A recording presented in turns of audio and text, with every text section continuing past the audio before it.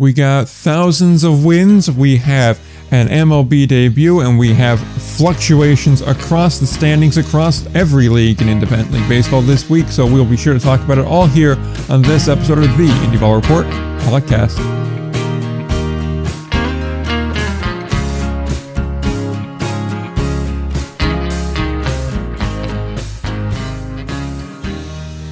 Alrighty, we are back again, episode number 179 of the Indie Ball Report podcast. I'm Nick, he's Will, and let me tell you, we have everything to talk about this week. We sure do, and it was a pretty insane week, honestly, in Indie Ball. Like, it really, all leagues, there's something to talk about, some good, some bad. But I mean, some big surprises, especially as the season is starting to hit the home stretch. And, I mean, some teams are getting red hot, some teams are getting ice cold, and, it's officially, I would call it pennant chase season, if you want to call it pennant chase. But I think we've hit that point. It certainly is. I mean, we have basically 20 games left in two of the leagues, and then what would we say in the Atlantic League? They're about halfway through the second half at this point after playing about 30 or so games, 40 or so games. So we're all kind of wrapping up on it. So pennant chase season's a good way to describe it. We got that. We got Washington hitting a milestone. We got a delay and some other news from the Atlantic League. So there's a lot to talk about here, but I guess as per usual on this show, we're going to start it off in the Frontier League, and there, of course, we'll start with the little bit of news we have. It's more or less a milestone than anything else, and that's, of course, the Washington Wild Things reaching 1,000 wins in their franchise history. They reached number 999 on Thursday night, so obviously we were kind of hoping that they would get number 1,000 on Friday, so that way we could talk about it now. Of course, they got the first of those few wins to lead up to 1,000 with a sweep against Florence earlier in the week, and then of course now a win against the Gateway Grizzlies for number 1,000. They join only the Windy City Thunderbolts and the formerly known as River City Rascals, who are no longer in the Frontier League as the teams with 1,000s. However, they are also the fastest to accomplish that feat at just a shade under 2,000 games at 1,874 games. So that puts their record at, what would you say, about 175 games above 500, which is far from disappointing. That's a very, very solid record, and they are on pace to eclipse 60 wins this year, as they have 51 already with, like I said, approximately 20 to play. So everything is looking up for the Wild Things, and of course that is a huge milestone that they reached. Yeah, I mean, over the last few years, Washington has been probably one of the best and maybe the premier franchise in the Frontier League, and of course, at least over the last few years, ever since the merger was kind of announced and then kind of put on hold because of the pandemic, like we didn't see like a Quebec Capitals team in there, despite all the amazing success they've had in the Can-Am League. But I mean, the Wild Things, they, at least over the last few years, they've really picked up the pace to hit this milestone. They've had to do a lot of winning to get to this milestone this quickly, and that they have. I mean, they've had a terrific season. It's a great milestone for them and for a franchise that doesn't really know a whole lot else other than winning. This season is no exception on that front. They have the best record in the entire league. I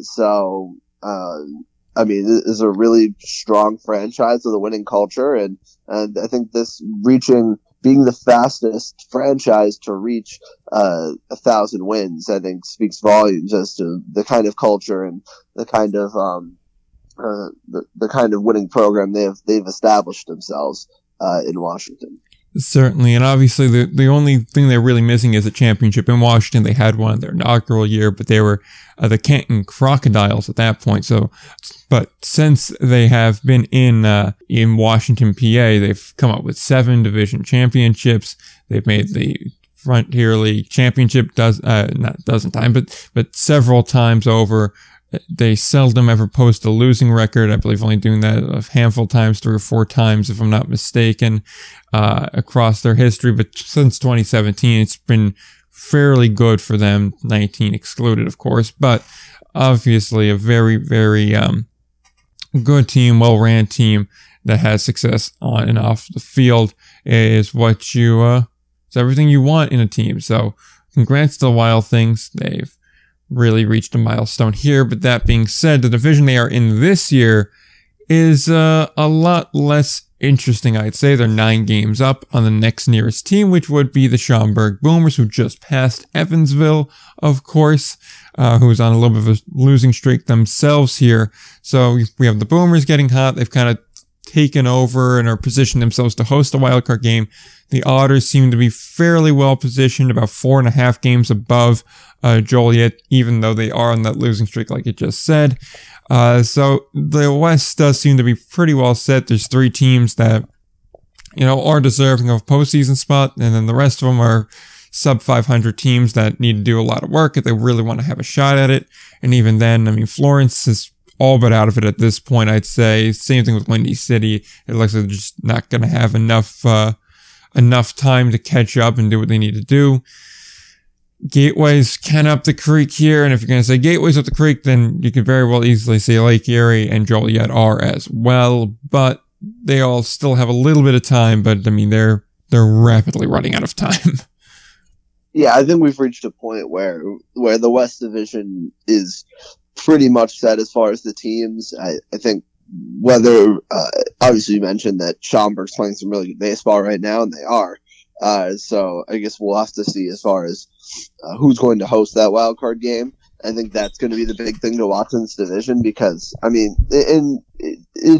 Joliet and Lake Erie aren't totally out of it yet, but they'd have to get red hot. And just given how they've played for most of the season, it's not really something we've seen from them. Them be able to get on this much of a hot streak.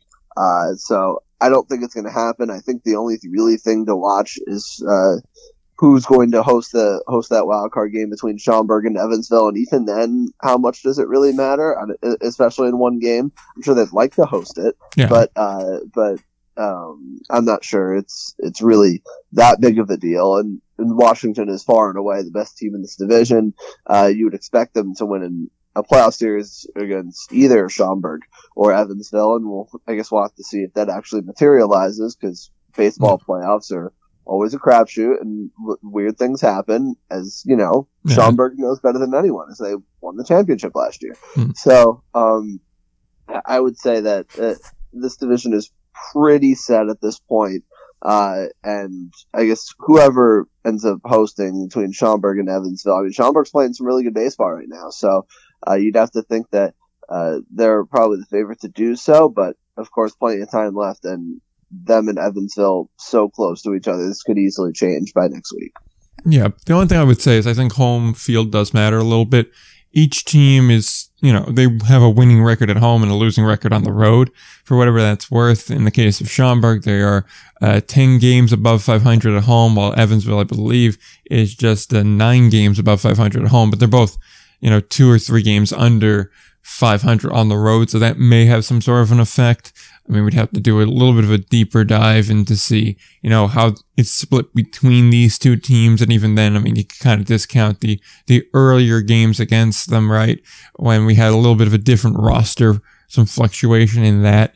But just at a quick glance, it seems to be a fairly even series, maybe a slight edge to Evansville, I would say. But, it'll be interesting to see. I may say Evansville has a bit of a better shot. They have a lot of games against Florence. I believe 2 or 3 series against them left. They have a series against Windy City. They have Joliet here, which they would really like to beat up on. But really, the only difficult series I see left are ones that you could say they're not expected to win are 2 against Washington. So that's 6 games of the remaining that are kind of in flux a little bit. But everything else, they have some very winnable series. They just need to start winning these series, I'd say. So I may just give Evansville an ever so slight edge over Schaumburg, but at the end of the day, it does have this feeling that, okay, Washington should come out of the West to be in a championship game. Yeah, and I think Evansville, when you're looking at Evansville versus Schaumburg, I also think Evansville does have a better roster. They're just, I guess, on a little bit of a slide lately, but I think that again, as far as home field, I mean, teams are going to mostly have a better record at home, but I mean, I don't know, one game, I think you can throw a lot of that out the window. So yeah, I mean, we'll see what happens, and we'll see who ends up hosting. But I think Evansville definitely. I would say Evansville probably has the better roster over Schaumburg. But again, it's one game. I'm going to sound like a broken record, but one game. Anything can happen in one game. But I think we will definitely have, I think, the top three teams in the West Division, with the best team far and away in that first spot. Oh, absolutely. I 100% agree with that. Meanwhile, though, in the East, that's a bit more of a dubious assumption to make in the East, because we have Quebec at the top, 49 wins. Then in second, we have Ottawa, 44. That's pretty much been the case for the past month and a half. That hasn't done too much changing there. But here's where it gets a little bit jumbled for that last spot, that real wild card spot where they'd be going to Ottawa. We have New York at 42 wins, Sussex at 42 wins, Tri-City at 41 wins, and then Three Rivers at 40 wins. And even the Jackals, I mean, we kind of said that they're out of it, and I still want to say they are, but they have 38 wins too. So it's not like they're that far out of it, but they are 4 games out at this point. So it would require some real elbow grease for them to get going, but they have won 4 in a row. Granted, 3 against the Grays, but 4 in a row nonetheless. So the East is still, as we've said, probably the most competitive division in independent league ball, just because everyone's so jumbled. Obviously, the 5-71 Grays are a large chunk of the reason why it's so competitive when you're essentially getting free wins. But even still, it's like, there's no real way to say that these 3 teams are definitively a playoff team. And while Quebec has struggled and they continue their struggles that we talked about last week into this week, they've started to kind of level off a bit. It's just a lot of different teams are getting hot right now. And that's going to be something that makes this last 20 game stretch very interesting. And it makes me very hard to, makes it very hard for me rather to confidently say these 3 teams are in the postseason, just because the last 2 spots I really think are anyone's guess at this point. Yeah, I mean, this division has been super fun, and we're reaching a point where it's super jumbled. And I think for the first time, we're at a point where even though Quebec has been on a rough patch of recent, I think they're starting to get it back. I think you could be pretty comfortable with them winning the East Division in the regular season, at least. I think for the first time, just based on Ottawa playing some mediocre baseball at the moment, and the Boulders getting red hot, I think you're at a point where I think Ottawa's not so much a lock for that, to host that wild card game, or even to be in the postseason at all, right? Mm-hmm. And I think that's really the interesting part. And I mean, how about the Boulders? I mean, the Boulders are just scalding hot right now. Yeah. I mean, granted, they have some wins against the Grays to help them out, but you know what? Everyone has wins against the Grays, so you can't really use that against them. Yeah. But I gotta say, I mean, at this point, the Boulders offense is it's totally scalding. They've had a lot of home games lately.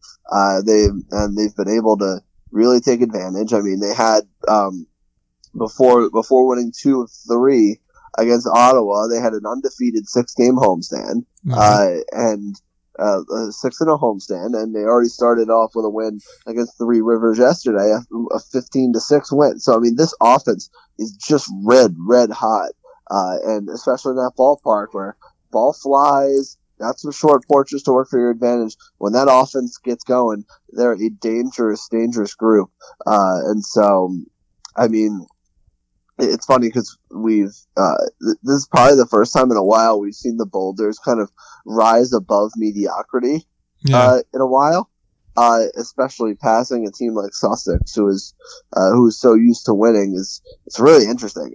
But I mean, the race for the last playoff spot in the East, and even the second to last playoff spot in the East. I don't think Ottawa's a lock for anything right now. I mean, it's incredibly interesting because there are so many teams that are in it. There's a lot of head-to-head games against each other that it makes it super fun. It's gonna be a hell of a race down the stretch. Absolutely. I mean, what's helped Rockland a ton is, like we said, they're 9-1 their last 10. The only loss was a one-run loss at Ottawa in 3-2 fashion on Wednesday. Everything else has been a win. It was a sweep of the Grays, although that got a little hairy, a sweep of Three Rivers, and now they're doing some real work here against Three Rivers again. They're going to have New Jersey, then they're going to have the Miners, and they're going to have New Jersey again. They have another series against the Grays and Three Rivers too. Really, outside that Minor series, the only series I'm kind of afraid of for them comes at the end of the month against Tri-City. But that's at home, and I mean, the difference between being at home and on the road for this team is so stark that they're 15 games above 500 when they're in the friendly confines of Clover Field or Clover Stadium, I believe is what it's formerly called, and they're 6 games under 500 on the road. Like, it's just such a it's such a stark difference. And like, this is the kind of team that realistically, if they were in a wild card game, again, like you said it a lot, Will, and I've said it a lot before, anything can happen in one game, especially in baseball, but you gotta feel like if they were hosting the wildcard game, you'd feel a lot more confident about their odds of winning that game than if they had to go to, say, Ottawa or Tri-City or Sussex. It just feels that way. And you mentioned the mediocrity as of late. I've been one of the people really kind of banging the drum of the definition of a .430 winning percentage team, where they'll do enough to keep it interesting for a while, but they'll have 1 or 2 losing streaks that just tinks the season. Even at this point, it'd be really hard for them to finish with a .430 winning percentage. I mean, we are through, 75 games in a 94, 96 game long season. So, I mean, it still would be possible, I suppose, for them to finish roughly with that kind of a record. But I mean, it would take such a colossal collapse. It'd be Empire State Grays-esque. And with that remaining schedule, I really just don't see that happening. They probably are one of, if not the hottest team in independent league baseball at the moment. And it's a testament to them to just keep on going and finding a way. While that's also true, the Jackals have also, somehow managed to get themselves back into at least some form of contention. I still don't expect them to do anything. They're still, 4 games out, like I mentioned earlier. It's a lot of work that they have to do and not a lot of time. They have to play a lot of very hot teams, and even, obviously teams play better at home as a general rule of thumb here, but they're not that much better at home than they are on the road. It's like a 7-game swing on it between being 4 above 500 and 3 under. Between the two of them, but this is really check the schedule time of year. And when you start checking their schedule, it's still 2 more against the Miners, even though they beat the Miners last night, grant you. And they beat up on the Grays before this, but they have the Boulders, they have the Grays, and they have the Boulders, and they have Three Rivers, and they have Quebec, and they have Sussex. It's not an awful lot here. I'm like, yep, they're definitively better than this team outside of Empire State. So even if, let's say, you were to go 500 the rest of the way home, it's not going to be enough. 1 game above 500 is not making the postseason in this division. It feels like Three Rivers, given the recent kind of slide, is just not as much of a threat anymore. So really, it's those 4 teams between Ottawa, New York, Sussex, and Tri-City that are fighting for 2 playoff spots. And it's going to be very, very, very interesting to see who steps up and takes it, because even Tri-City's played better as of recent too. When you mentioned the Jackals, I think even though they're still a game above 500 and still technically in it, I mean, I don't think they're as good of a team really as that record states.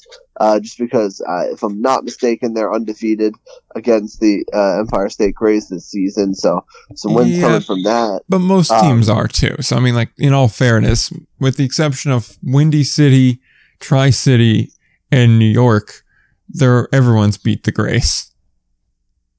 Yeah, exactly. So, I agree when I think you look at the rest of the schedule. I mean, I got for the Jackals, it's a big stretch of them, especially this week playing at the Boulders. I mean, that's a really, really big series for them if they're going to want to do it. And of course, they have 3 games left against Empire State, but there's no easy series for them left. I mean, not at all. I mean, they have no more. They have all East Division opponents at this point. They finished with a big, I believe, 9-game road trip. Yeah, 9 game. They finished with a 9-game road trip against Three Rivers, Quebec, and Sussex County. I mean, sheesh, that is a tough finish for any team, really. And I believe Tri-City is the one who finishes with Empire State. Yeah, Tri-City does. Yeah, if I'm not mistaken, which is a very big deal. Yeah. So I think that I don't think, even though the Jackals are still quote unquote in it, and they're only 4 back, I'd find it unlikely that they make it. And so, but I think Tri-City is the one to watch because it almost feels like they're playing some good baseball of late, but it's like they just got to hang around and just hang around and hang around and hang around, because at the end of the day, they should have 3 wins at the end of the season. Yeah. Now, can they hang around to that point? I don't know. We'll have to find out. They're playing Empire State right now too, so I think that's going to be the thing to watch, like, especially, and that's something that Tri-City and Pete Incaviglia got to have in the back of their head, just because, man, if we can, I mean, we finished with 6 straight games at home, and if we can just hang around, we should have 3 wins at the end of the season, which is a huge advantage in the division and a playoff race that is so jumbled the way the East Division and the Frontier League is. Yeah, Tri-City was the team I really wanted to talk about before we move on to the American Association. But the only thing I'm concerned about with Tri-City is, again, and I'm really obsessing today over the home-road split. They're 15 games above 500 at home, 8 games under 500 on the road. After they get done with this series with Empire State, they have 3 at home against Ottawa, but then they're on the road for 9 games. So, yeah, you finish at home the last 6 games, but 9 of the last 15 are on the road. So that's something of concern to me. But at the same time, though, they do feel like the team that has the most control over their own destiny, partially because, including tonight's game, they have 5 left against Empire State. That should be 5 wins. Pretty straightforward and easy. Although last night got a little hairy. You should be beating them by more than 1. And we've seen before that it's not always a layup for these guys when they play Empire State. But they have 3 against Ottawa, then 3 against Three Rivers, then another 3 against Ottawa, then 3 against New York, and 3 against Sussex before you finish off against Empire State there. So that's about 9 games, 12 games against teams that are kind of right neck and neck with you, that either hold a playoff spot that you're looking to get or are very comparable to you. They're within a game or 2 of you. If you could find a way to play, say, 600 baseball, and I understand that's not exactly easy, to win 6, lose 4, but it still would be enough in my mind to kind of push them into, at the very least, that final wild card spot. I think there's enough fluctuation in how a lot of the teams around them are playing and in the schedules and the teams they have to play that they could very well just kind of slide on in. And this has been a much different team since the All-Star break. It's been a much better team since the All-Star break. They really haven't had too many bad losing streaks. I mean, there's one right around the All-Star break's time where they lost 4 in a row, 1 to New York, and got swept by New Jersey. But outside of that, really, it's been pretty good for them since that All-Star break time. I mean, a loss to Joliet, a loss to Evansville, a loss to Ottawa, a loss to Quebec, and that's it. Since that 4-game skid, that's really been it. And they've done a lot of really good work since then. So over the last month, they've been just really red hot. And so that's something that I really want to look at them for going down the stretch. If they can keep this pace up, this is definitely the kind of division where the hottest 2 teams are going to be able to slide on in. And the only team that's really going to benefit from the work they put in for the first 2.5 months of the season is going to be Quebec. And even them, I mean, let's be honest with ourselves, if 2 or 3 teams get hot and Quebec goes on another skid, they may not be as safe. Although at 49 wins at this point, I kind of expect them to be pretty safely in the postseason, but still, that's not quite a layup here. But this is definitely the division to watch over the next 2-3 weeks of the season as we start to wrap up the Frontier League. Oh yeah, I mean, and I think with that, the race for that last playoff spot, even last 2 playoff spots in the East is so jumbled and so tight. I think as far as I mean, Tri-City really has played because they were hovering around 500, maybe a touch under for most of the pre-All-Star break games, but I mean, since throughout most of the second half, they've been a really good baseball team and a fun team to watch. So I think if anybody can sneak in, and especially with the end of the season looming, although granted, they are not a team to be trusted against the Empire State Grays. Yeah, as we know. So something to watch out for. But I think it's telling. I think it makes you think about what's the impact of having a traveling team that's 5-71 in your division. Well, the impact is you have 7 teams over 500, 7 out of 8 teams over 500. Of course, the East is the better division than the West. But I think 7 out of 8 teams over 500, I think speaks volume of what kind of impact that can have in your own division. Absolutely there. And the only thing I'm going to say, or the last question I'll pose before we go on to the American Association, is this. When we record a week from now, what teams are still going to be in legitimate playoff contention? I think we can safely say Empire State is not legitimately in contention. I'm even willing to say the Jackals have too high of a hill to climb to really consider themselves a legitimate playoff contender. Will we have still Three Rivers and up contending for a playoff spot in the Frontier League's East Division? I think we will. I think we will, because that's really the race that we've seen for most of the year. And I'm even willing to, I'd say, I think we could see by the end of the week that the Jackals might not be still in that race. But hey, I mean, Three Rivers is playing some really good teams coming up as well, so I think they're a little bit more of a question mark. But yeah, I think they'll still be in it come next week. Will it be likely? I don't know about that, but I think that Three Rivers will still be in it next week, and I think you'll still have a race of 4 teams for one spot, and I guess we'll see where Ottawa is and all of that as well next week. Absolutely. It'll be something of high interest to watch. I mean, it's only a game and a half difference between hosting the wild card game and having to travel to it, so we'll be very, very interested to see how that shapes out. But after a half hour of Frontier League talk, it's time to go to the American Association, where we've had some rather large losing streaks as of late. The Kansas City Monarchs not doing great as of late, 2-8 in their last 10. I believe they also had a 5 or 6 game losing skid earlier in the week. But the real losing streak this week belongs to the Chicago Dogs, who are currently on a 7-game losing streak. Now, they still have a winning percentage of .590, so it's not like it's that bad. But losing 7 in a row is never great. They're still 4.5 up on the King County Cougars.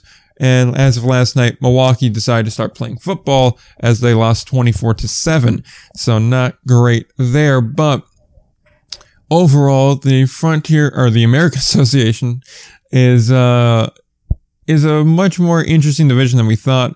Also, the Gary South Shore Railcats have won 5 in a row, catapulting themselves into a playoff spot with their 35-44 record.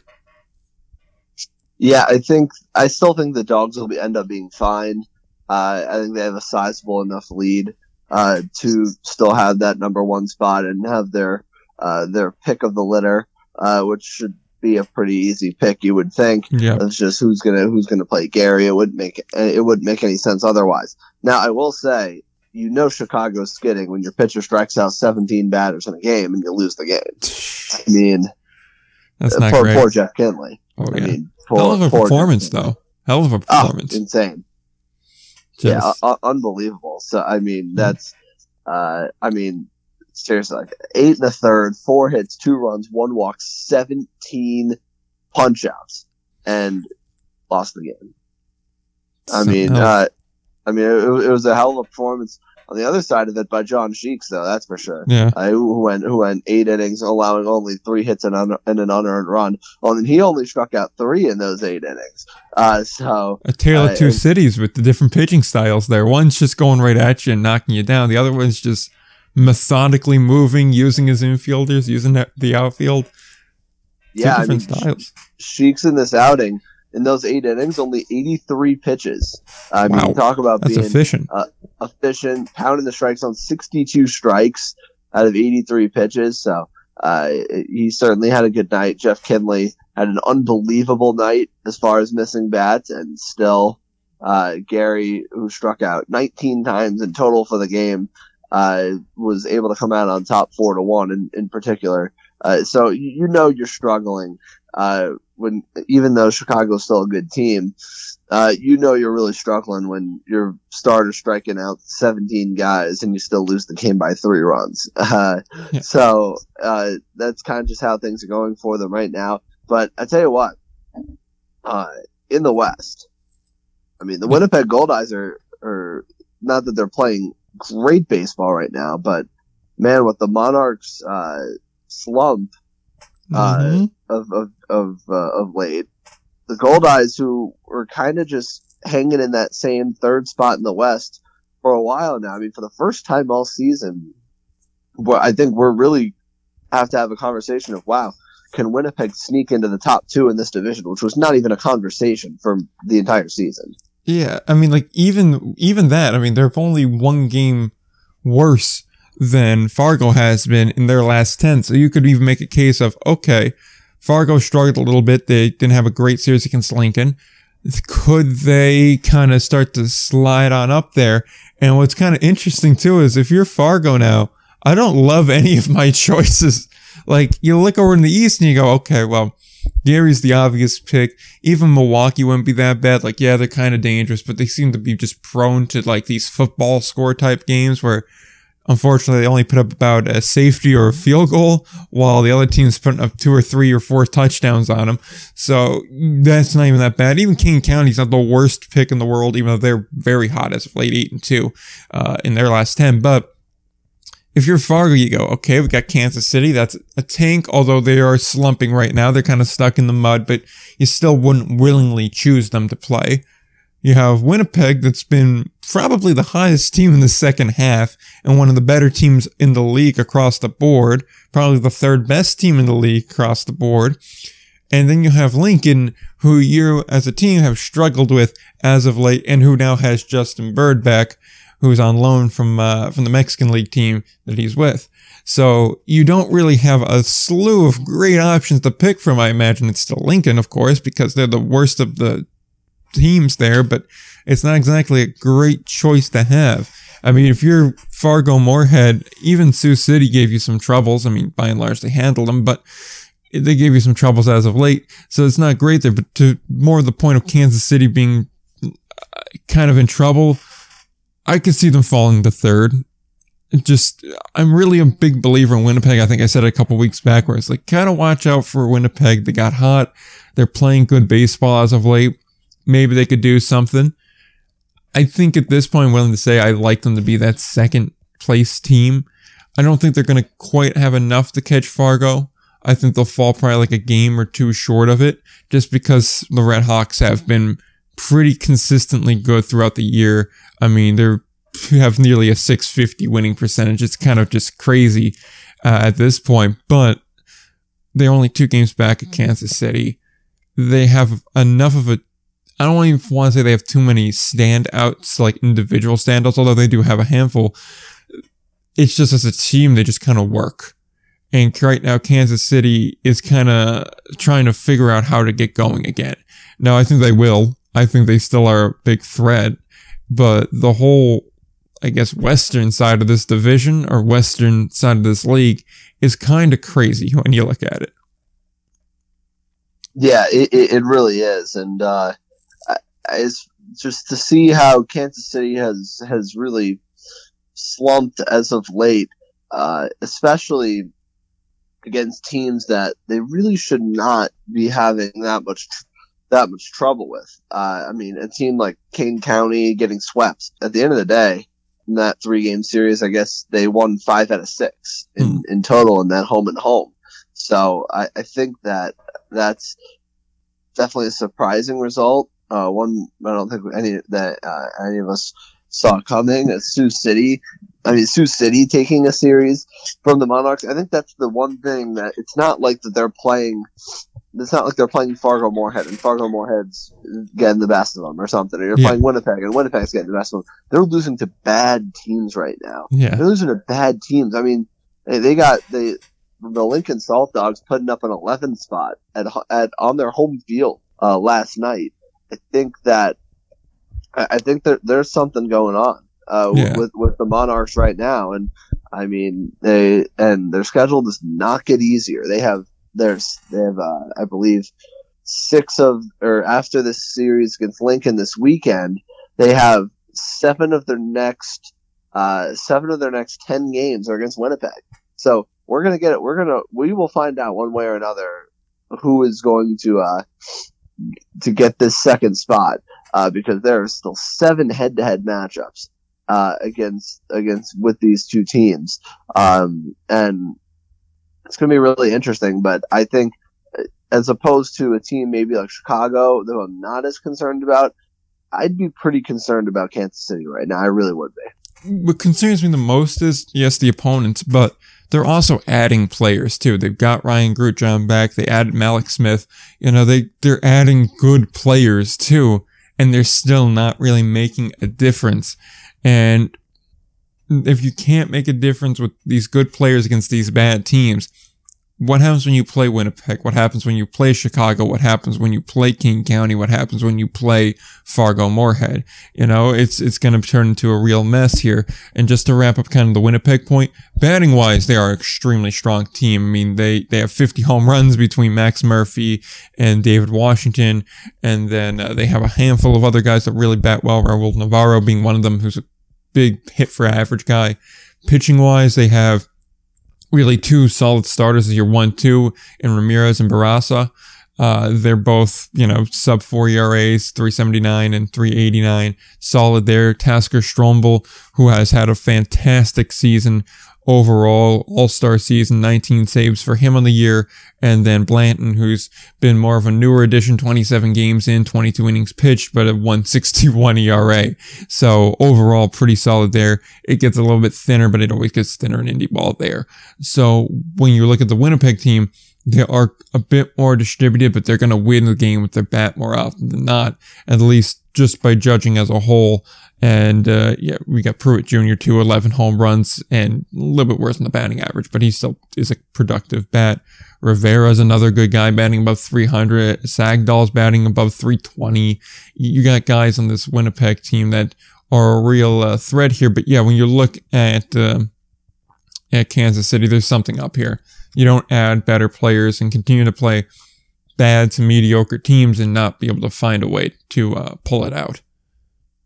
Yeah, and maybe that'll turn, and it's certainly a good possibility. You don't want to doubt the Monarchs given the track record of success that they've had. But at the end of the day, they're also still 16 games above 500.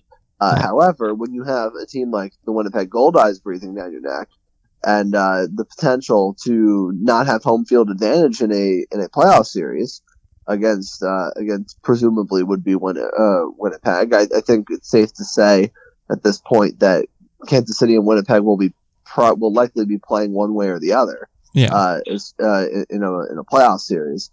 But I think it's really time to get a little bit concerned about Kansas City, because despite of the additions, they haven't been able to turn the tide yet. And not to mention, again, 7 of their next 10 games after this weekend are head to head against the Winnipeg Goldeyes. So they do not have much time to wait around for some of these new guys to get back acclimated, because they're going to need to win these games against Winnipeg. Otherwise, we could be talking about a new second place team in the West Division, and that being the Winnipeg Goldeyes, who have continued to when at times where it looks like, hey, they're the pretty clear number 3 team in this division. They're good, but not Fargo Moorhead and Kansas City good. Well, Winnipeg's starting to flip that script. Absolutely. And I mean, having the home field when you're Winnipeg matters a lot more. Way more. If for no other reason than you just not having to deal with the busing. The busing's part of it, that for the travel, even though, I mean, realistically, both teams have to travel to and from. But also getting into Canada is another thing too. Not to say Winnipeg doesn't have to deal with that with their players, but I mean, let's be real. You've known the rules about getting into Canada for some time now. So you were able to build a team that's suited to that. So that's something that's going to be, or something that when you build your team, I suppose, is more in the forefront of your mind, as opposed to just, okay, well, we have a handful of series up there. We'll just deal with it. They're like, no, we play half our games here. We have to design a team with this in mind. And so it's really going to be interesting to see here. I mean, there's a handful of guys for Kansas City that are doing well. Matt Adams is doing extremely well. They got John Hernandez back. Everyone else, you'd like to see more. Thompson's doing something. Robson's doing something. Kevin Santa's doing something, but not a lot of other guys lighting the world on fire over there. And as far as the rest of the association goes, well, it's pretty much what you'd expect. Everyone else is pretty much staying put.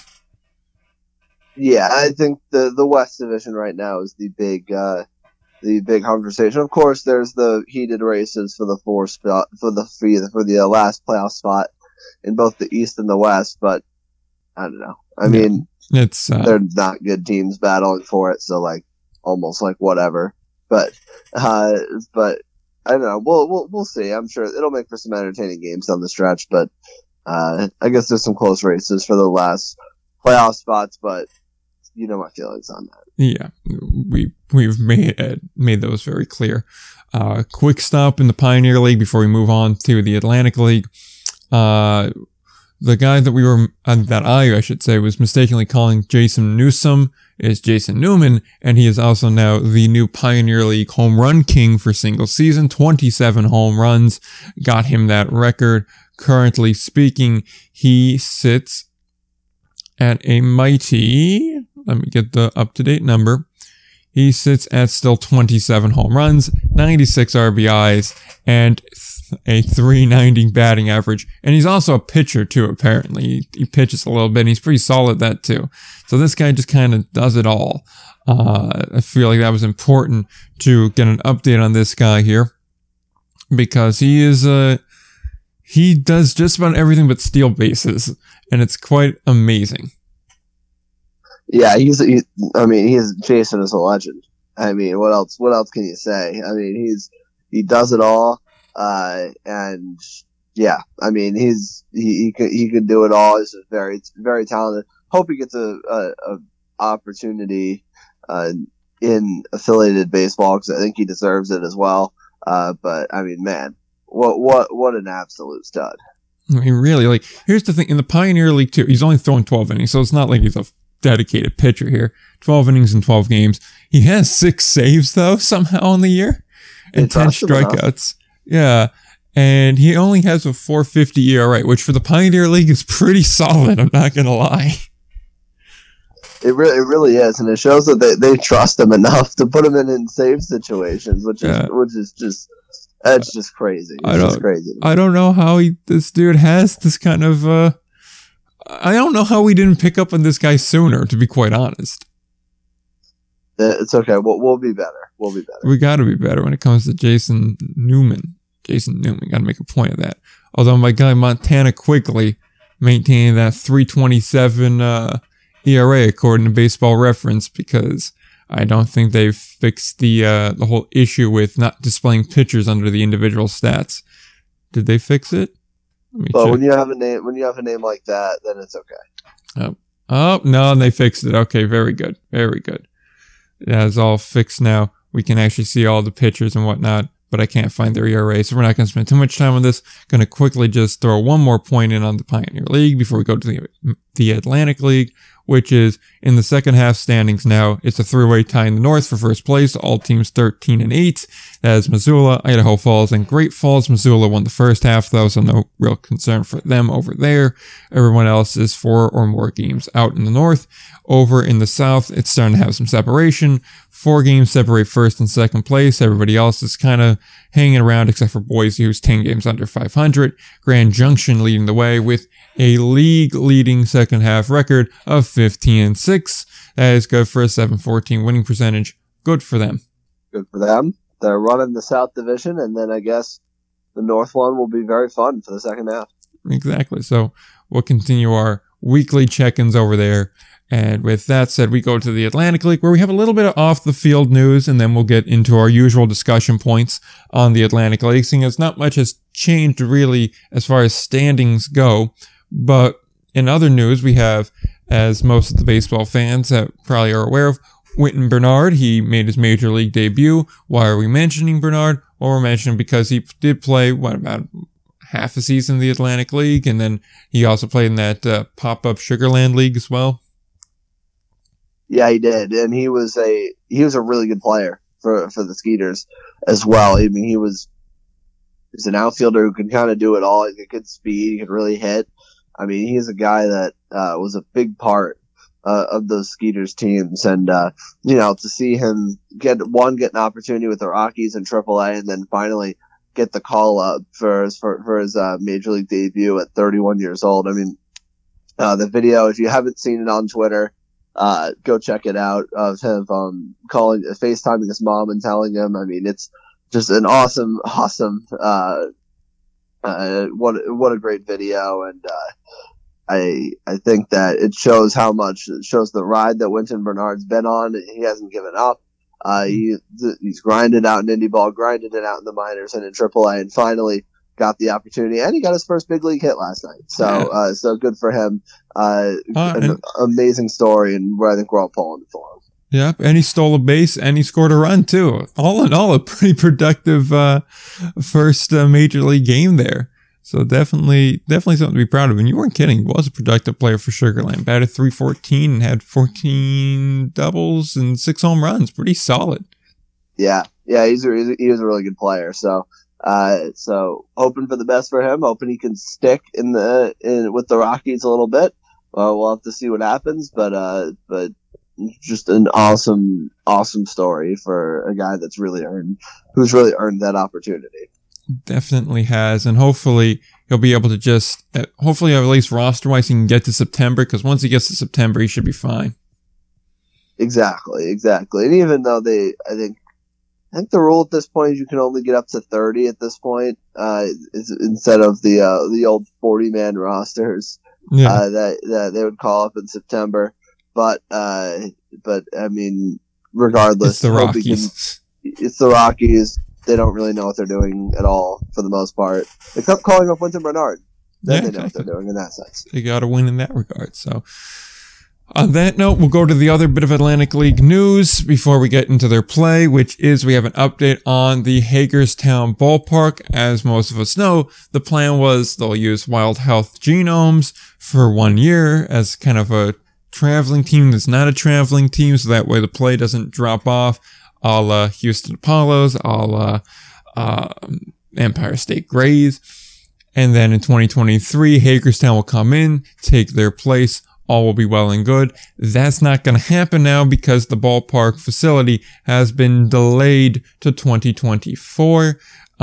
They've apparently, part of the holdup here is they need to acquire a 1.3 acre piece of land that currently has a car wash on it known as the Hagerstown Auto Spa. And that is appraised at $1.7 million. And it probably is a bit held up by the fact of that's going to cost more because Maryland wants to build the stadium there. So if you're the owner of it, you could kind of try to get a little bit more out of them for it. Designs have yet to be finished, but demolition and utility work are set to begin in September, and the stadium should be approved, or the contract was approved to build it with Turner Construction for $7 million there. So it should be about a year and a half to build it. So if we start getting going now in September, then it should be ready to go in time for opening day of 2024. That is, of course, assuming we don't hit any more issues along the way, of course. If there's a construction delay, if there's a problem getting materials, if there's some sort of an issue like that, then that could very well delay it even further. And then you'd have a situation of, well, maybe we have to do what we saw happen with, I believe, Somerset, where they can't really start at home, so they'll begin the year playing home games at a different ballpark. Perhaps it'd be Southern Maryland's ballpark, would be their home ballpark, till like, say, the second half of the season, and then they would start the second half at home. Something like that might be the case here, but either way, they've hit snafus. They're going to need to get that kind of sorted out here, and at best case scenario, they would be starting in 2024. Yeah, I think when they first said that, when this whole thing came down, that, hey, we're gonna try and play for the 2023 season, and we're gonna try and build a stadium, I think both of us were kind of like, wow, that's a little ambitious. Yeah. I mean, God bless you if you can do it. But I think it was a bit ambitious to begin with. And then especially with, all the supply chain issues that we've had, that there's been really nationwide, it was going to be tough. And especially the fact that they literally have not started building the stadium yet. Yeah. Not great at all. Yeah. So, we've reached a point where, I mean, if the car wash is still there, yeah, that's, an issue, because there's got to be a baseball stadium there pretty soon. So, I mean, you hope it'll be good enough in time for 2024.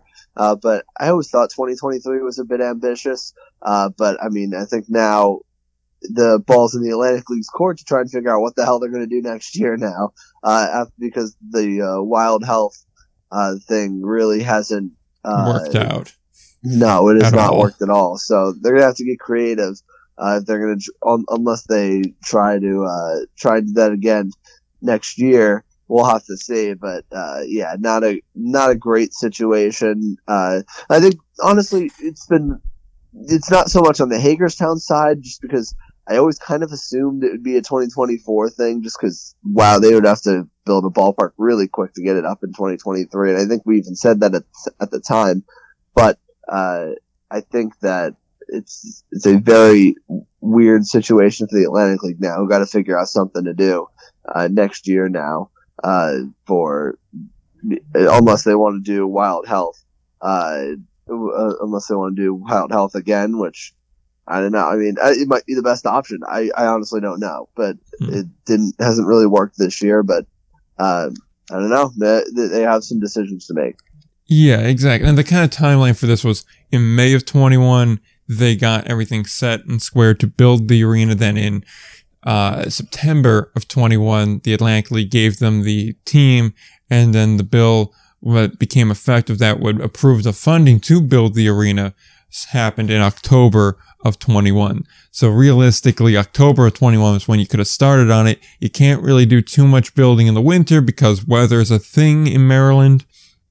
So you could be getting snow, you could be getting other things. You could still try to build it, but then you're going to have hiccups there. And I know there's something about pouring concrete in the cold. You can't really do that too effectively, from my understanding of it, however limited that may be.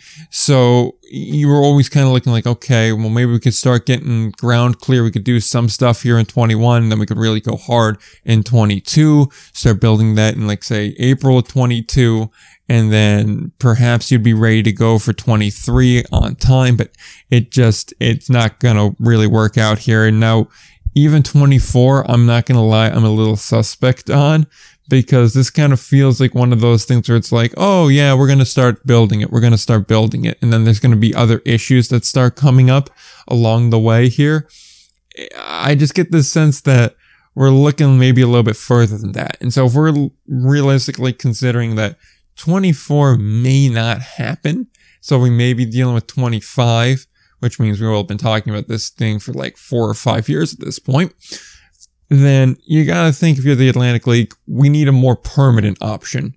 And if that permanent option is, say, expansion to another city. That could be the way to solve it.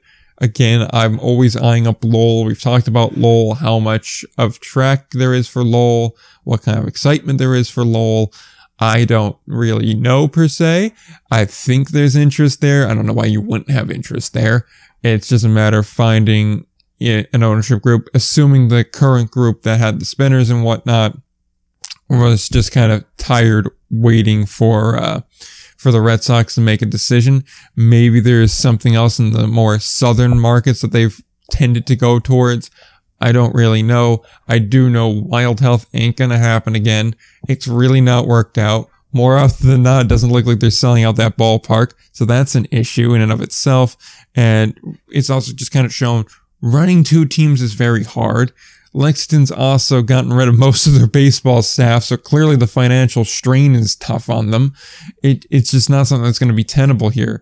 A travel team is way more likely if they really get to this position where they need a team to fill in here, because I just don't see anyone wanting to spot two teams again after seeing the debacle that has been Lexington and Wild Health. And let's not also forget, they put it in a brand new field that's broke, 3 or 4 times. So it's not exactly a shining mark of how to run two teams at once. I think it's just a matter of it's too hard to do two teams with one group at the same time in the same ballpark. It doesn't really work. Yeah, I think that at the end of the day, they have some decisions to make for sure. And I guess we'll have to see, because you're right. I don't think 24 is a given either.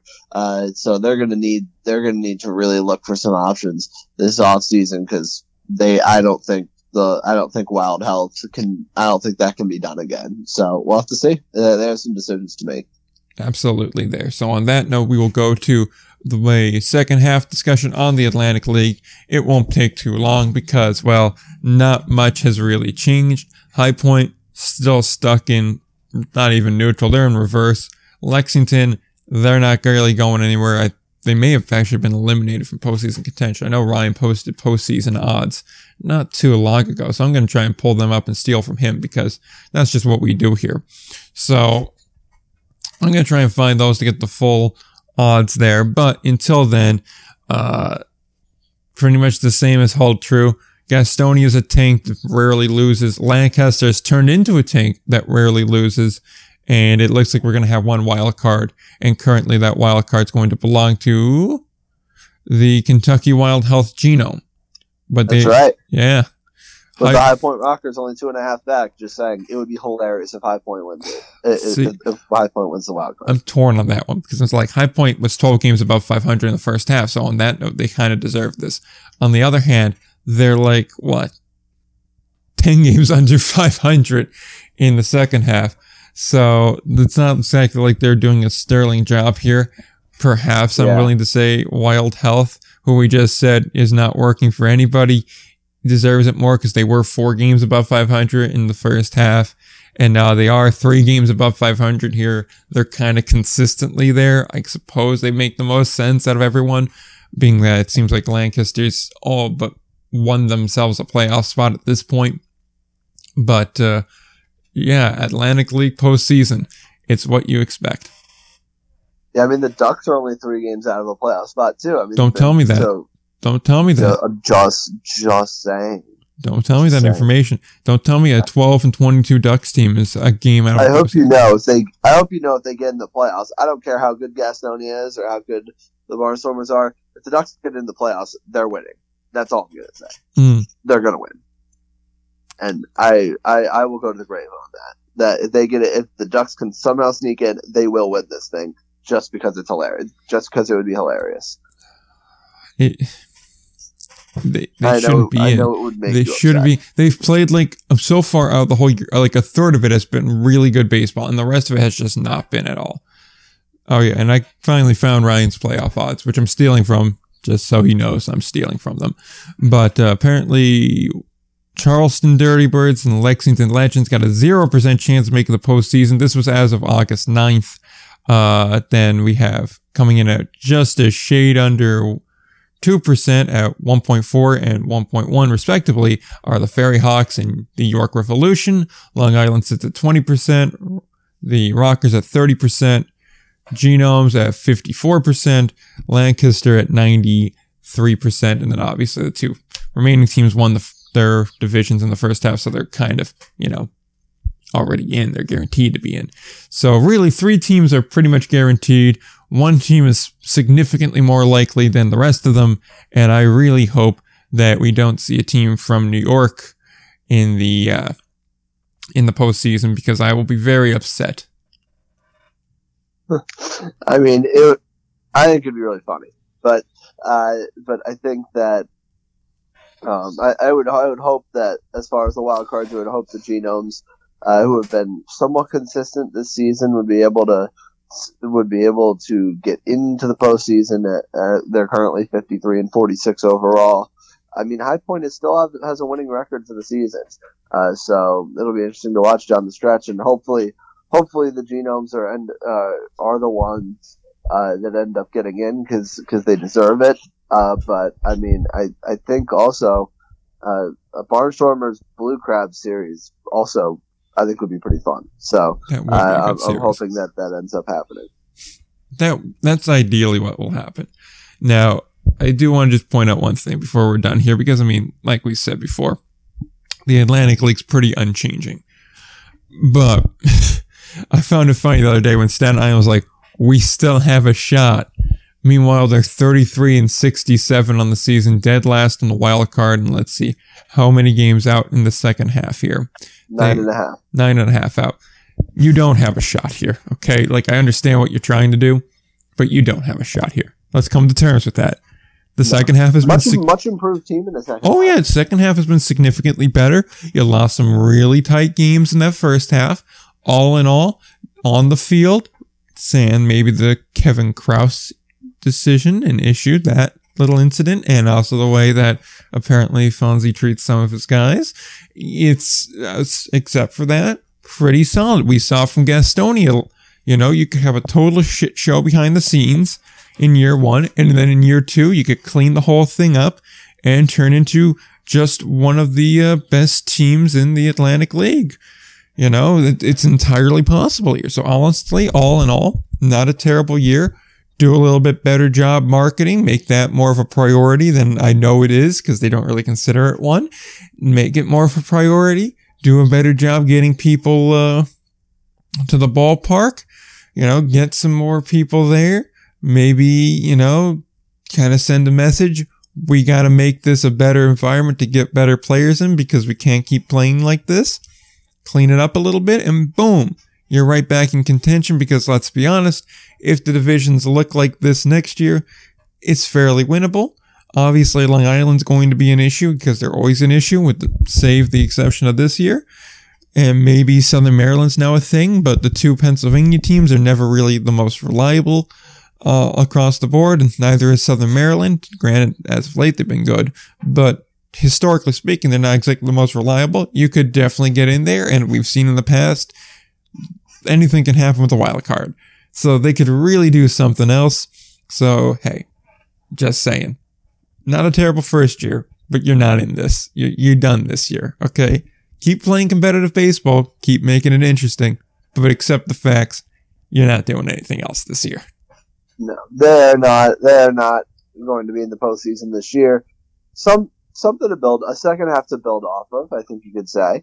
Yeah. But I think they're on the right track, I think, after a bad first half. But I think that there is no chance for them to get in the playoffs this season. But I think there's still something to build off of. Definitely. It definitely is. So on that note, I think we've covered just about everything, unless something major's broke in the time frame from which we started recording on this, which I don't think is the case. It better not be. It's not. We started at 9:00 in the morning. We better not. I'm going to check Twitter real quick here before we go to the plugs and everything. I can't possibly imagine that something has happened here. It doesn't look like anything broke in that short time frame. So on that note, we'll go to the plugs and then we'll get out of here. If you would like to follow the show, you can do so on the aforementioned Twitter at IndieBallPod. You can do so on Instagram at ALPB_news and at IndieBallReport. You could also look at the website, indieballreport.com, to find all the other episodes, including this one, including all the show notes and articles, which I have not actually written in a long time. I should probably get back to doing that, as well as some other things on there too. And also, you can find the show wherever you find podcasts: TuneIn, Stitcher, Spotify, Podomatic, Amazon Podcasts, Google Podcasts, CastBox, any of the major ones, and a lot of the minor ones as well. So if you can rate and review on your preferred platform, we'd appreciate it if you do that. So be sure to take care of that. With that said, do we have anything else left to add this week before we sign off? Only thing I have left to add, and Nick, I know you are not, I know you are vehemently anti-Major League Baseball at this point, but humor me for a second. The Fernando Tatis Jr. thing. Yes. I mean, wow. Yeah. I don't even care, because I'm a Red Sox fan, so I don't really care about the Padres at all. Yeah. But I almost feel sad. Yeah. I legitimately feel sad. Like, it was legitimately like a crushing set of news that he's been suspended 80 games for PEDs, and something that, and by the way, if you get suspended for PEDs, just come out and own it. Yeah. Come out and own it. Don't give me this whole ringworm crap. Like, you seriously expect anybody to believe that you took a performance enhancing substance to treat ringworm? Like, just come out and say it, for one. Yeah. And two, it's a big blow for because I really wanted to see, and not to say the Padres were going to win the division or anything, because they weren't, but it would have been really fun in the playoffs to see a team with Juan Soto and Fernando Tatis Jr. And Manny Machado. And Machado. And Tatis was almost back. He was rehabbing. He was probably going to come back within a week or so. And it would have been a really fun trio to watch. But nonetheless, we're going to have to wait till like May of next year, because you take bad substances and you want to claim that it's about ringworm, when literally, I literally saw a thing on Twitter of someone who was a doctor and was like, yeah, pretty much that like specific drug. It's a long name. I don't even remember it. Yeah. But it's like, that would be pretty much the last thing you would use to treat ringworm. So that is not true. So really sad news for baseball. I could not wait for him to come back. I was excited. And the news legitimately, like, it made me sad. And I don't care about the Padres at all. But the news that he got suspended legit made me sad. Yeah, like, here's the thing too. Like, I took it to treat ringworm. I would assume either you're seeing the team physician or you have a personal physician who would know you're a Major League Baseball player. So you would tell them, I cannot take this substance, because I'm sure if you said, my doctor thinks I have ringworm, can I have a list of approved substances or substances that I'm forbidden from taking? I'm sure at some point you would have gotten that list, and that list is available to you, that you could then hand to whatever doctor you're seeing, going, I can't have anything on this list, otherwise I'm going to be suspended. So I need something to treat this that's not on this list. Or if it has to be something on this list to treat it, then I need to go and try and get some sort of a medical exemption. So I'm sure he would have been able to do that. So that's just like not even a great excuse. At least give it I didn't know it was on the list. At least give that one and try and plead ignorance, which is not going to work. But yeah, if you're still into, Major League Baseball, despite, the National League going towards the ways of heathen ball, then the Padres doing that is extremely disappointing now, because didn't they add Josh Hader too? Yes, they did. And Brendan Drury, Met Legend, who's playing very well right now. Yeah, so you have a really good team, a really competitive team, which for the Padres isn't always a yearly thing. It's more of a once in a decade type thing. So you really have a good chance. Realistically, your window to contend for a World Series title is probably from August of 22 through maybe the 2025 season before age starts to catch up on some of these guys. The contracts start to catch up. Everything starts to kind of run out here. So you had 22, 23, 24, and probably 25. That was your true window. And now 22 is essentially off the table because you needed Tatis. Yeah. So that year's out. It's going to handicap you to start 23, which granted, if he's supposed to be back in May, how many games the Padres have left? About 60 or so? I think they're like either like 48 to 50 games. Okay. I think. So he'll miss April next year. Yeah. Okay. So even you could overcome an April slump, but it still kind of puts you behind the 8 ball. And in a division where the Dodgers are going to be a competitive team for the foreseeable future, exactly, it's not exactly like you can afford to have a month where you go 10 and 20. That's not really an acceptable type of thing if you want to win the division. Now, granted, I know Major League Baseball made it so that like 20 teams make the postseason because that's what we all want to see is 3 wildcard teams in some weird ass system. But, regardless of that fact, it still is not the position you want to be in. It still hampers your position to try and win a World Series. And let's not discount the fact of it's a new season. Anything can happen. It's baseball. Who's to say when you get back? Because hasn't Tatis also been hurt, so he really hasn't played in a long time? Won't play for a long time?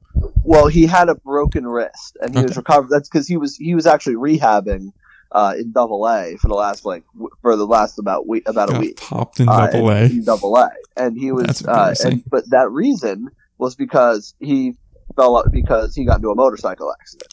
Now, was he acting irresponsibly on the motorcycle, or was it just kind of a thing that happened? I don't know. I mean, I think in general, when you get a 13-year contract worth $300+ million, motorcycles, you should probably give it up. Yeah, but you'd also think Cespedes would not be, fighting boars on a ranch, but here we are. That is also true. And that was also why he needed to, that's why he ended up losing a lot of money as a result of that too. Yeah. Regardless of that, it's still, you never know. So it's been a while since he's played Major League Baseball. So it's going to be even harder of a transition to get back into the swing of playing Major League Baseball now. So let's say it takes like a month for him to get going, which if you're rehabbing from a broken wrist and then haven't played, Major League games since like spring or early summer of 2021. Oh, since 2021. Oh, he hasn't played at all this year. Oh, so then it's been a full season you have not seen like live, correct, in color Major League pitching. Oh, so yeah, like a month is more than fair to say. It's going to take for him to get back used to this. So now it's April and May that you really have to survive without your star player being your star player. So now you better hope that June and July are really good, because if they're not really good, then 23's gone to hell. So now it's really 24 is your window, because 25 was kind of more or less on the kind of edge of it. Now, granted, I mean, you got younger guys, so they should be fine. But if Machado's the third part of the big three in 25, I imagine he'll be a bit older. Yeah, it's fun times being a Padre fan, I gotta imagine. It's so sad. It is so sad for baseball. Yeah, so I'm going to just quickly add the thing I have to add here, so that way we don't have this segment run on too long. And that's going to be Little League World Series is happening. I'm glad to see that the strike zones are as poor as ever. The umpiring is as questionable as ever, but it's still enjoyable to watch. And I'm not going to lie, I was watching a couple of games and I forgot that it was 6 innings. So when it got to but I remembered that, there's a mercy rule. So it's like the bottom of, or top of the 6th, and one team score or hit a home run that put them over to hit the mercy roll. And then the announcer's going, and they win in a walk-off in the mercy roll. Like, it's the 6th inning. Don't they play 7? And then I was like, oh, wait, no, they only play 6 here. So we're at that point in the year where we all try to remember this. So that's pretty, it's fun. It's Little League. Watch a handful of games, although I'm disappointed New Jersey lost last night. In fact, they were no hit. That's not great. And the worst part is, really the difference-changing run was unearned. The New Jersey pitcher had a hell of a game. Just kind of ran out of steam at the end, and nobody really got on base. They only got 1 or 2 guys in the scoring position in the whole game, which is not going to win you anything if you can't get guys into scoring position and then from there across home plate. So, unfortunate there, but Yeah. And also, I didn't realize, but they did a whole realignment. Like, they added new regions, and that's messing with me. I don't like that. How dare they take out the Mid-Atlantic region? Well, no, the Mid-Atlantic still exists. Oh, well, what is it now? The Metro or something? Yeah, like New York, New Jersey, Connecticut, and I think it's Rhode Island for some reason, are all in the Metro region. Not a fan. Exactly. Like, what was wrong with the old regions? What was wrong with that? Don't mess with my Little League World Series. See, I feel like when it comes to the Little League World Series, you're all right being a curmudgeon about it, because like, it's Little League. It should be this way. Well, I guess, I mean, I am excited once Williamsport gets going. I'll probably tune in for a little bit. Yeah, but I will say, I think some of the one thing that I don't like about the Little League World Series is I hate when the coaches are mic'd up and go to the mound and let's not act like they're that overwhelmingly positive when they know a microphone is not on them on national TV. Oh, absolutely. Like, it drives me off the wall. Because no coach actually talks like that. Like, oh, God. Like, you know what I mean. Yeah, the perfect example is last night in the New Jersey game. After it wound up being bases loaded, there were some questionable calls to get him a walk. But, yeah, they get the ground ball. It's a custom double play. Pitcher gets it, goes to home. Catcher just misses it. Should have had it, missed it. Run scores. Winds up being the only run that scores from the bases loaded, no out jam. They managed to get out. It was, I think, 3 straight strikeouts after that. And then when they get back, the coach is like, don't worry about it. It should have been an out anyway before the guy went to first. It's not going to matter. I'm thinking, nah, that Mike wasn't on him. He'd be reaming that kid out for not catching a very catchable ball. But then it keeps going. And what gets me too is I knew in the 4th inning of that game, New Jersey was done. Because the coach said the magic phrase, and Will, you're going to know this, where it's basically, if you're on a team and you hear this, it's like, oh, we're raising the white flag today. I don't care what the scoreboard reads. We're going to play hard for the next 2 innings. The second I hear... That means you're down by like 8 runs. Oh, no, they were only down by 2 at this point. They were down by 2, and he said, I don't care what the scoreboard reads. I do. Yeah, it's like, oh, son, you have 2 more sets of outs. You still have the 4th inning because they finished the 4th. So you have the 5th and the 6th still. You have 6 outs left to play with. It's only 2 runs. Get one guy on, hit a home run, tie game. It's Little League. I mean, like, all that can happen, you could get a guy on second with 2 outs and just have 2 errant throws and the guy comes home. Like, this is not over. Like, the phrase, I don't care about the scoreboard, is the ultimate white flag in all sport. Like, that comes out when it's like, okay, we're 2 runs away from being mercy ruled, and it's only the 3rd inning, so as long as we play hard, it's okay. Like, yeah, that's the kind of thing you say after the game, when you're trying to pick up the group of like 9, 10, and 12-year-olds, or 11 and 12-year-olds. That's what you say afterwards on the bus back to New Jersey. That's not what you say in the middle of the game. You try to get them going again, it's only 2 runs. We can get it back. Get a guy on, get a home run, get a guy on, hit something in the gap. It's still a game. Instead of just fouling him off, get it on there. They made a couple of good defensive plays. They've shown cracks. We get something, anything to motivate, not whatever the scoreboard is, it is. Like, that just bothers me so much. Because it's like, that's the ultimate, we have no expectation of winning. And yeah, you were no hit through 4 innings and wound up being no hit at all. But even still, like, come on.